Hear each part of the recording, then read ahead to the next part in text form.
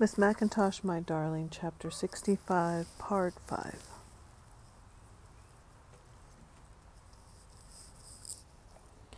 I have put away childish things, Mr. Bonebreaker often said to his audience under the streetlight. I have put away bicycles, billiards, card-playing, smoking, drinking, the things of my childhood. I have triumphed over death, and oh, my friends, it is a wonderful feeling, and it is free for all, free as the air you breathe. Let the rain fall on me as on other men, and let the fire burn. Mine is a heavenly pavilion. Friends, join with me that all may live. All may live under this great canopy of God. Shall I be guilty of breach of promise?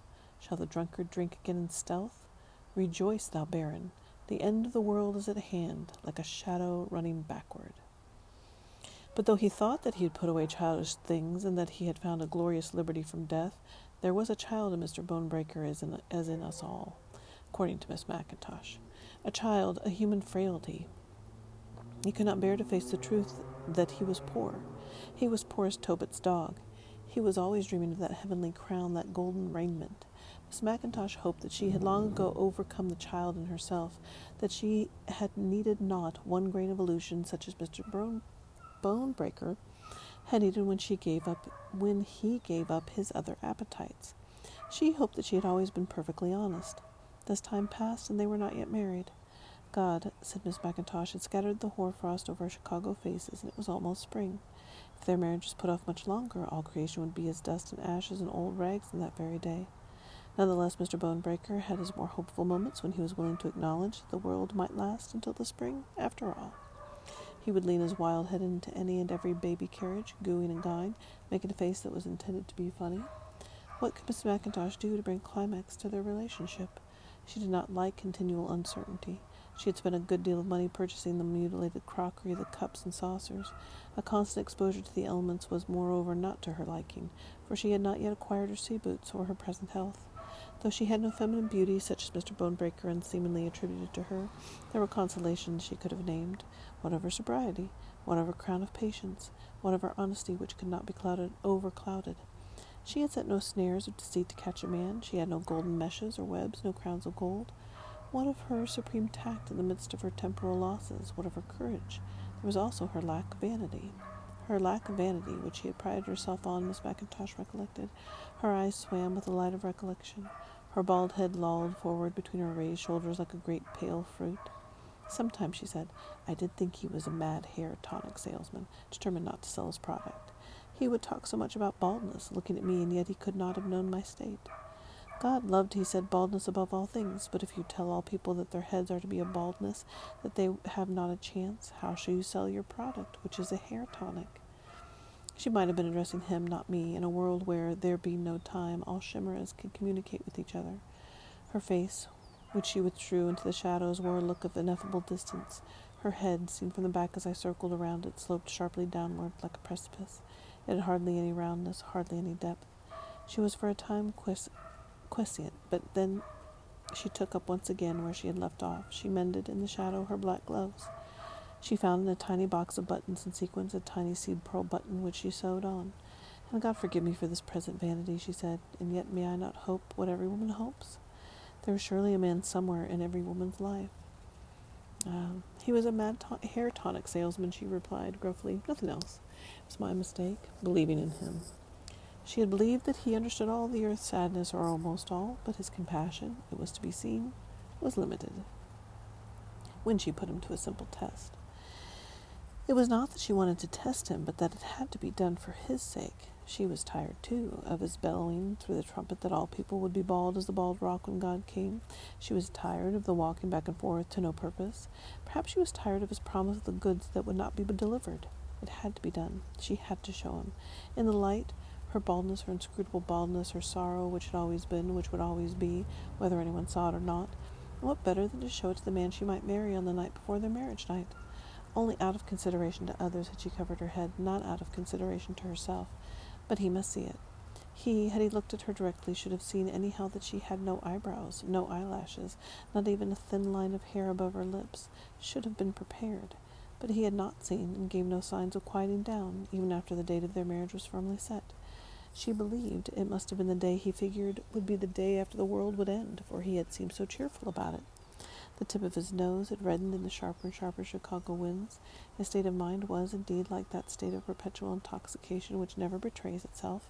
He danced his mad dervish on every street corner, beseeching his straggling listeners to repent, to lay down their bodies and walk in Christ's way, and let the feet of others walk over them, for the end was at hand here in old Chicago.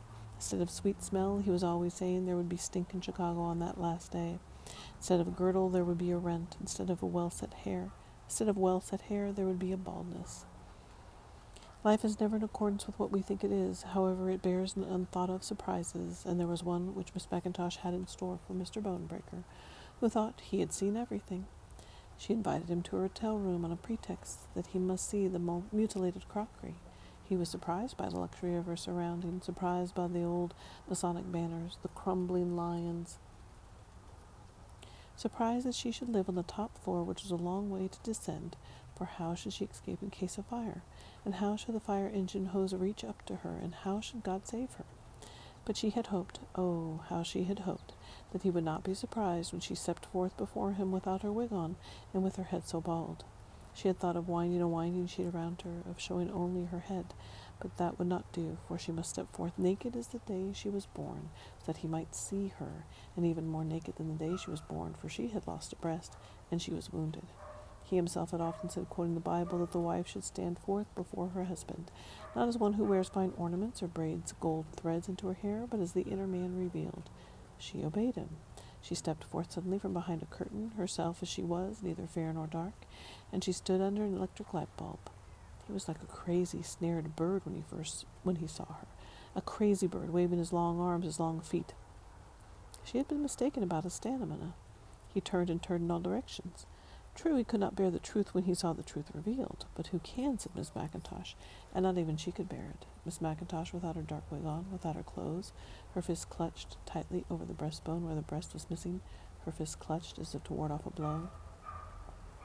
She had been compelled to lean against the wall for support, her eyes closed, for she could not bear to see his lifted eyebrows and look of wild astonishment, which she knew so well, could not bear that it should be directed against her, alone, denuded, shining, bare, but real. If he had been compassionate, filled with that compassion with which he had considered her drunkenness, which was not hers, she should have heard his voice, loud and triumphing. He would have rushed forward and declared that whatever had happened in her mother's womb, among the still waters, he would love her in the tomb, for the beginning was like the end, and she was beautiful as snow. He did not do so. She heard, instead, his long groan of astonishment, and then a rustle as of some departing spirit, perhaps her own. He acted as embarrassed as if he had gotten into the wrong room, but it was not the wrong room, and it was not even the wrong hotel.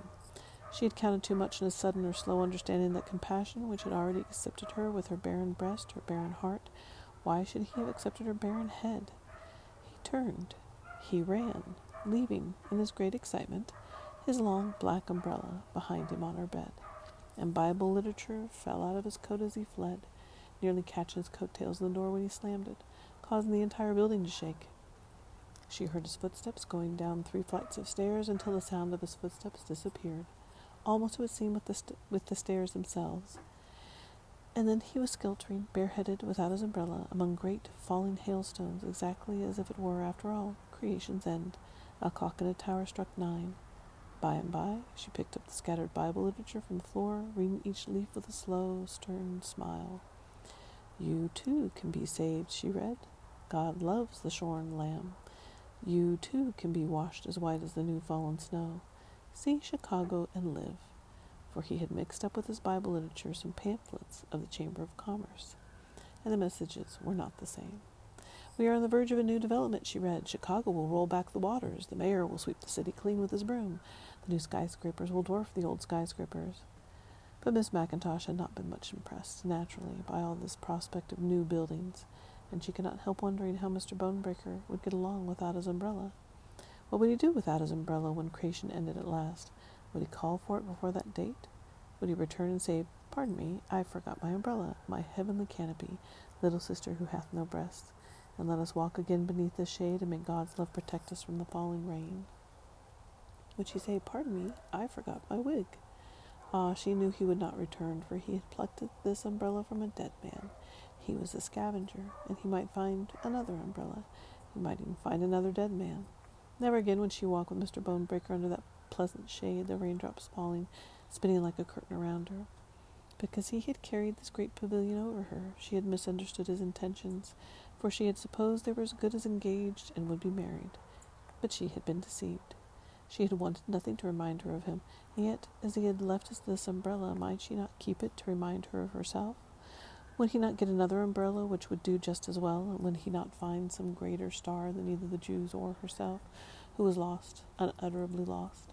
Surely she was no great fish for any man to catch. She had not been caught.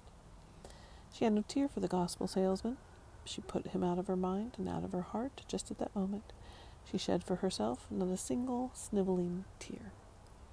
She saw him once again, his black coat-tails flapping, for he was running along as usual, but he seemed shorn of glory without his long black umbrella, so stout, so durable, which she was carrying on a sunny day in old Chicago. Being an honest woman, she had wanted to return it to him along with his watch, these souvenirs of a lost romance. A watch to signify that she had never entered time or had left it, was leaving it, but if she had confronted him, if she had not turned a sudden corner to avoid meeting him face to face again, she knew so well that he, with his unseeing eyes too brilliant for this world, would have tried to save her soul again, and all their history would have been repeated, every blow. Perhaps there would be every blow but one. Poor sister. Was she a fallen woman, grievously afflicted, beset by temptations like bumblebees, each day growing weaker, and what was the nature of her past? She saw Mr. Bonebreaker not once again, but when last seen, when last heard of, he was pushing a rusted baby carriage along the windy lake front on a sunny day in old Chicago. For he had married, quite suddenly it was said, a foreign young girl, in order to give her child a name, the name of Mr. Bonebreaker, that there might be, no doubt, a future contender with the Habsburgs, Medicis, Bourbons, Navarres, a future claimant for the Swedish throne. So Mr. Bonebreaker believed in the future after all, or in the past. Someone else now must save the souls of men and women in Chicago, or prepare for the trumpet sound, skies opening, and all thrones appearing, and all crowns, or almost all. For all Miss Mackintosh knew, this was the beginning of the end of Mr. Bonebreaker, who, after all, was caught in a trap greater than any he had set, a circumstance greater than any he had perceived, greater than the abyss toward which creation was headed. He had done the one thing she had not foreseen, had never dreamed of as possible.